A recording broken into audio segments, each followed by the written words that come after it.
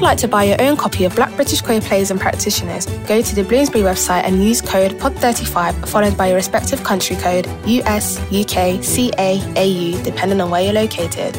Mojisola Adebayo is a playwright, performer, director, producer, workshop facilitator and lecturer, and Lynette Goddard is Professor of Drama and Theatre at Royal Holloway, University of London in the UK. Together, they're the anthology editors of Black British Queer Plays and Practitioners. In part 2 of our episode, we'll be talking about issues of accessibility in theatre and how this impacts playwrights, audiences, and even this collection. To combat this accessibility issue, we'll delve into how practitioners and theatregoers can benefit from reading this collection, particularly the intergenerational in conversation pieces. Then, the editors will be giving us a behind-the-scenes look at how this collection evolved over time, as well as their own work in the theatre space. Yeah, when you were talking about companies and collectives and how there used to be a lot more East and Southeast Asian theatre shows, I do remember very vaguely, because this is literally just before I started to be aware of British theatre. I remember just about when Mulan Theatre Company got its funding completely cut. Yeah, the question about companies and funding and the sort of question about collectives and communities, that's definitely something that I'm friends with someone called Daniel Yorklow, who talks about that kind of thing all the time. It is something that I think about a lot, the individualism and how theatre is structured, especially with regards to asking for funding and so on. Yeah, I'm going to take us in a different direction a little bit and talk about access to theatre. There was a part of the book, someone was saying in the book about how even theater professionals will still say, oh, Black people don't go to the theater in England and things along those lines. I was wondering if you could speak a little bit to access and I guess talk about how theater publishing has given people more access to plays, or has it affected, especially people from marginalized groups, their ability to access plays and theater? I'm going to start with publishing, actually. We had quite a trial trying to get this book commissioned. As we said, maybe before we were recording, we started talking about this book, actively talking about this book in 2013, and we sent it, I won't name the publisher, but we sent it to publishers to try and get this book commissioned. Slightly smaller version of what the books ended up being. So, not too bad. We had something like 5 plays, and then we were going to do forwards to each of the plays. And the feedback that we got back at the time was that the subject was too niche. There was anxiety after the editorial meeting about whether there would be enough people to buy this book, whether there would be an audience for this book. And fundamentally, the feedback was this is really niche, and so we don't think that we can support this project at the moment. Okay, we are going back 9 years, but I think that we persevered because we really believed in the importance of getting this book out there. But I think that too niche criticism, feedback, is a feedback that's often that Black practitioners and Black writers and Black artists, Black people who make Black theatre often have to come up against this thing of, will there be an audience for your work? Black people don't go to the theatre. Well, Black people would go to the theatre if you put the plays on. If you put the plays on, then we turn out. I remember going to see, slightly off topic, but slightly not. I remember going to see Oladipo Agbolage's The Estate. No, it was the second one. The First Wife, Iya Ile, at the Soho Theatre, matinee performance, Saturday afternoon. That theatre was full of Black people, African people, wearing their clothes, African clothes, dressed up, come into the theatre to sit down on their Saturday afternoon. Black people will come to the theatre if the programming is right. Black people will come to the theatre if the publicity, the marketing, rather, is right. Black people will buy and read books about Black plays if those books are published, and they will buy and read them if the marketing is right. The audiences are there, and I think that the theatres have been risk averse, the publishers have been risk, quote unquote, averse as well. Seeing Black work and seeing Black books as a risk. I've been trying to publish in Black British theatre since, I guess, the early 2000s, and the single most bit of feedback that I get back over many projects actually is that it's too niche. That's one of the things that the publishers can try and get over in order to create better lines of access for Black practitioners and for Black queer practitioners. I totally agree. And I'll keep it short, but I was just thinking about that. For me, often that reveals its own discrimination within that. There are other things happening that people don't talk about. Samuel Beckett being niche, absurdist Irish writer of writing originally in French in the 1950s and 60s, breaking every convention around theatre. And with the exception of Waiting for Godot, most people couldn't tell you another play. And how niche is a play where nothing happens twice or three times. So it's pretty niche. Surrealism, and it's very niche. It's fantastically niche, but it also taken up by the kind of the white scholarly kind of intelligentsia of theatre and academia to say, and publishing, that says this is important work. Often that word niche, really underneath it is discrimination, because people go, oh, this isn't like my world. It's too niche because it's not like my world. I had a play rejected from being discussed on Women's Hour. Here we are on a much better podcast. On Women's Hour, I don't mind saying it. Let them sue me. Because they said it was too niche. And the play, Family Tree, is about Henrietta Lacks, whose cells were taken in 1951. They're the only cells that continue to reproduce outside of the human body. And those cells have led to medicines and vaccines that have affected every single life on the planet. And it also deals with gynecology, which affects about 52% of the population. So it's just like ridiculous. Like Henrietta Lacks's cells are the cells that have led to the biggest biological breakthroughs globally in the whole of history. Too niche. Why is it niche? Because Henrietta Lacks was a black woman. That's why it's niche. It's not niche at all. It's a cover-up for all kinds of discrimination. But until people would say niche, because I thought niche was a good thing. I was like, to be niche, before it was kind of like, oh no, it's too niche and therefore we can't sell it and therefore we're not going to give you the book contract or whatever. I always thought niche before would be like, oh, yeah, something's niche, it's niche. It's like Juji, it's like, it's kind of up there, you know? So there's something around that language. And that was exactly the language that was used in my proposal rejections, let's call them that. The word was niche. And then suddenly niche was something that was negative rather than, you know, niche, it's special. Do you know what I mean?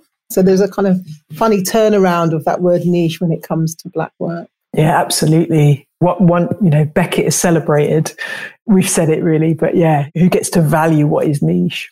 Thank you, both of you. It's funny, isn't it? Like, you would hope that things would just be, and it's not just about theatre as well. It's like, I guess, all across all like cultural mediums, you'd expect that it would just be like, here is the quality of the work. And like, sometimes it doesn't fit to like some people's tastes, and that's fine. But is it just about your particular taste as, say, the artistic director, or is it about your like viewpoints and like whether they're limited or not, as it were?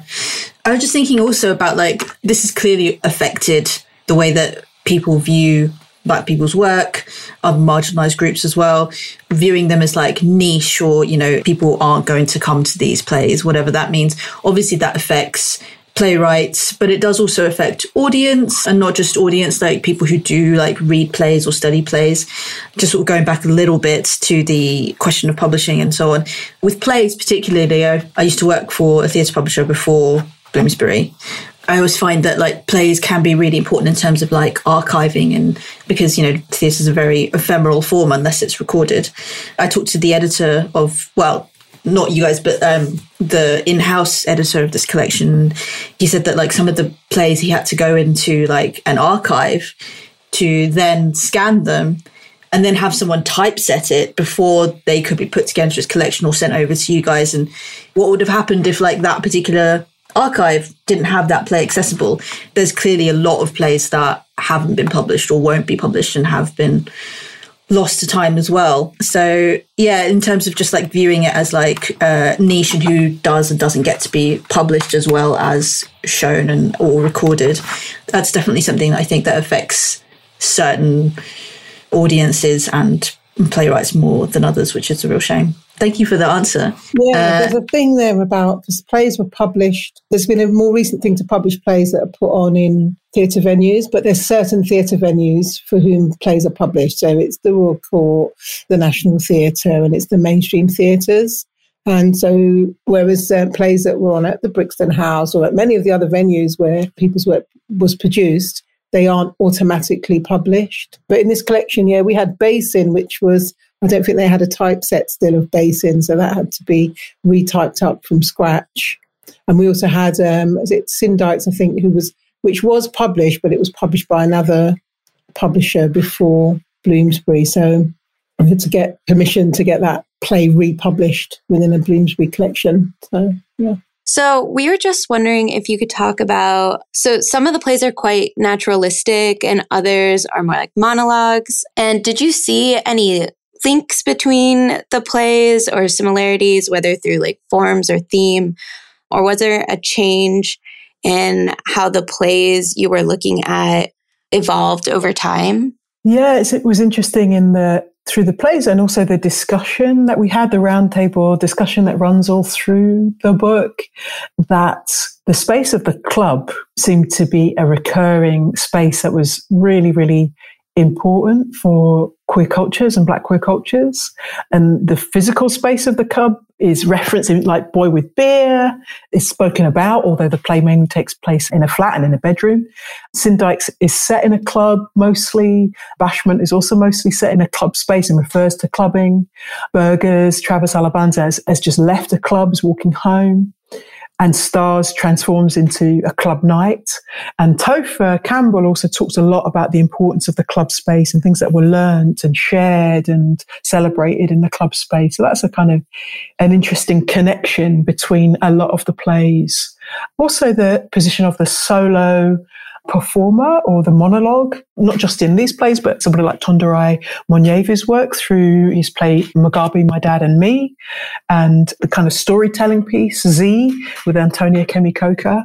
So these kind of individual stories and also autobiographical and plays that kind of mix the autobiography and fiction, that seemed to be an important recurring kind of type of work as well. Do you know, I hadn't noticed that we had so many monologue plays in there. It's only now that I'm looking at the layout of them. It's quite interesting that 3 of the monologues are from the more recent 2000s. And I think that speaks to something, a pattern that maybe we will see or we are seeing in contemporary theatre at the moment, which is that there are a lot of monologue plays or solo performed plays. I'm thinking also Selena Thompson's Soul and quite a few other solo performed plays that we're seeing at the moment.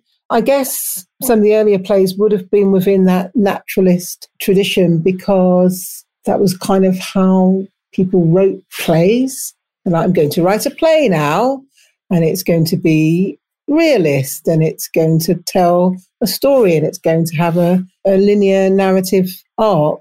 But since the 70s and the 80s, Black playwriting has really evolved and is more experiment. I mean, lots of your work, Marge, a lot of your work is monologue or 2 performers or experimental in form. And I think that Black playwrights generally, and Black queer playwrights particularly, have experimented quite a lot with kind of disrupting the conventions of naturalist theatre form. I think we see that in the use of monologue plays, or in a play like The High Table, where there's kind of past and present. So there's parallel universes or parallel time frames that are happening in that play. So it's kind of a realist play in some ways, if you just were to follow one time frame or the other. But together, it's a disruption of realist form. And I think a lot of Black playwrights, Black British, African-American playwrights as well, African playwrights, Caribbean playwrights, they disrupt the conventions of naturalism or realism in some way in their plays. I think form and experiments with form is quite an important aspect of Black work, generally speaking. And monologue, I guess, is kind of one manifestation of that. And the ways in which the use of performers' autobiography is then connected to maybe other issues that aren't just from their personal experience, but that connect to issues that Black people face or that Black queer people face, Black trans people face as well. Yeah, and I was just thinking about audience and audience as participant. It's just that kind of work where the audience is very, very present, sometimes interacting. Sometimes that's written into the script and sometimes you just kind of had to be there. So you wouldn't necessarily know from a play like Syndyches by Valerie Mason-John just how vibrant it was when it was performed, the kind of conversations. Lynette and I became friends partly through sitting next to each other in that play and at other times in that theatre space. Whether or not it was written into the script, people would call out things, make sounds, shock, amazement, humour, commentary, all the way through, Black people talking all the way through the shows. And that's indicated a bit in the roundtable discussion, that kind of, that's also why we felt it was so important to have the description of those shows. And Bashment was just a constant call and response with the audience. It's not in the script. You wouldn't know that necessarily from the script, but you'll know it from the discussion and recordings of the play. Burgers very directly involves the audience as participant in the creation of this burger and the deconstruction of gender. Stars, again, also directly involves the audience, as does the high table, which is, not to give too much away from the ending, where the audience get up and dance the electric slide right at the end. There you go, I've given it away. Whether or not people are speaking. I didn't see Basin, but I've seen recordings of Boy with Fear, and it performed in a very, very tiny theatre, King's Head Theatre in North London. It feels like people are on stage, in the bedroom with the men falling in love and falling in lust. So yeah, I think that that's a common theme through a lot of Black work, and particularly Black queer work, because the space of the audience and the performers gives us also a very rare safe space together to think about these things together. A bit like the club gives us a safe space together, to be together, to celebrate, to know each other, to meet each other, and in theatre in particular, to debate what's happening in our worlds. Thank you. I love that answer. It was really interesting seeing the evolution of, and obviously it's not a straight evolution at all, it's a survey, but it was interesting to see a sort of general, naturalistic, and then starting perhaps to move on a little bit more to experimental forms in general in the collection, and also to perhaps have a little bit of that discussion as well in the round table. Just quickly, could you perhaps talk about your own work in the theatre space, perhaps a little bit as well about the role of Black queer theatre community in particular, and about the role of that in your work as well? Because it's quite clear, especially if you read the round table, that, a lot of you have worked together in some capacity or another. Certainly Valerie Mason-John and Ricky Beadle-Blair have been mentors or collaborators to a lot of you. So if you could talk about that and about your own work as well, that would be great. I can jump in if you like. In terms of my own work, there's no way I would have been able to produce anything if it wasn't for artists and writers who have mentored me, supported me, been my friend, and also as an audience member, and that kind of nurturing that you get as an audience member. So that was a great privilege in terms of this book, that Lynette and I saw, I think, almost all of these productions in some form. We know each other, most of us, or are very close friends of friends. It's not a clique, it's a community, for want of a better term. For me, reading Staging Black Feminisms and realising I was part of a history through the work that Lynette had written about in that book, going to see Syndyches at Oval House, sweating that summer and going, wow, this is really radical play about sex. It's kind of with women in it and interracial relationships and BDSM, and tentatively thinking, wow, if they can do it, maybe I can come out. I wasn't even completely out as a lesbian back then. The plays that have given me kind of courage, like Bashment, is such a brave piece of work. I sat in the theatre thinking, am I going to get out of here okay? And are the actors going to get out of here okay? And Ricky Beadle-Blair just took us on a massive ride and allowed for all of that homophobia to come out. Get it out, get it out. If there was ever a catharsis, it was in Bashment. And by the end of the play, you've got a group of people, as in the audience, so many of whom seem to be absolutely resistant to the idea of same-sex love, are championing a resolution at the end. And it really was like that. I'm not being romantic about it. It was an incredible moment. When Travis Alabanza makes that burger and takes their story and remakes that burger and calls that white man up on stage, I mean, what is it that I can't do when Travis makes me choke? But what is it that I can't do when Travis does that, and when my queer experience is excluded to an extent in my own culture and in my own family to an extent. But then I go and see the wedding at the high table, and some members of my family might never have come to my queer wedding, but I feel very proud to go to the queer wedding that Temi Wilkie creates on stage in the high table. So that's a bit about my work. I can waffle on about my plays, but what I'd rather say is that I'm made through all of the people that have made this book and more. I want you to go on about your plays more. When you're talking about the wedding in the high table, and I'm thinking of your piece, I Stand Corrected, which is also set within a kind of queer lesbian wedding context, but one that is different to the high table. So I'm a theatre historian, their historian, a theatre their historian, let me call myself that. And so I come from a background of working in the industry. I was a stage manager. I did backstage work, and then I went back to university and started to do a PhD on Black British women's theatre, but it was really a PhD about where are the lesbians in Black British women's theatre, and thinking about the ways in which we define and describe Black theatre as kind of feminist or not feminist or womanist, or what kind of terms we use to define that theatre practice. And it was a book, Staging Black Feminisms, that Modge has already referenced, and it goes right back from the 50s, 60s, and right the way through to the early 2000s. And it's looking at the stories that Black women tell about themselves. I said themselves rather than ourselves because I identify as non-binary. So the stories that Black women tell about themselves and how those stories kind of relate to the lives that Black women live in Britain. So I kind of see myself as someone who's here to really document the many plays by Black people that have been written from, I guess, contemporary, so from about the 50s right the way through to the present. And Modge didn't want to talk about Modge's plays, their own plays, but they've got a body of work and a body of plays that are definitely worth checking out. I Stand Corrected, Muhammad Ali and Me, which was a play that was in our original proposal for this book project.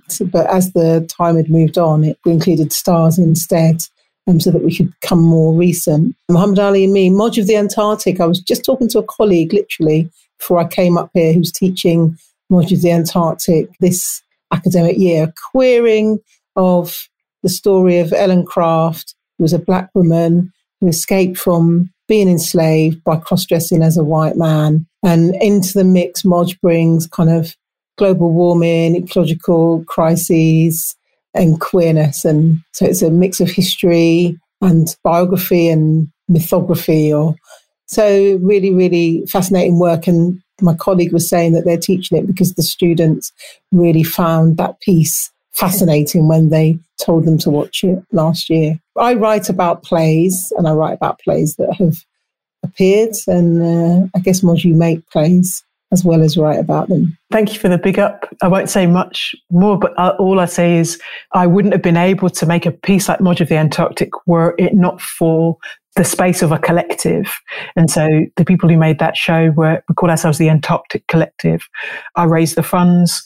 Nobody would have commissioned me to make that piece of work. Nobody would commission me as a Black woman to go to Antarctica with a gender, queer, intersex photographer and cross-dress as a white man on the Antarctic continent.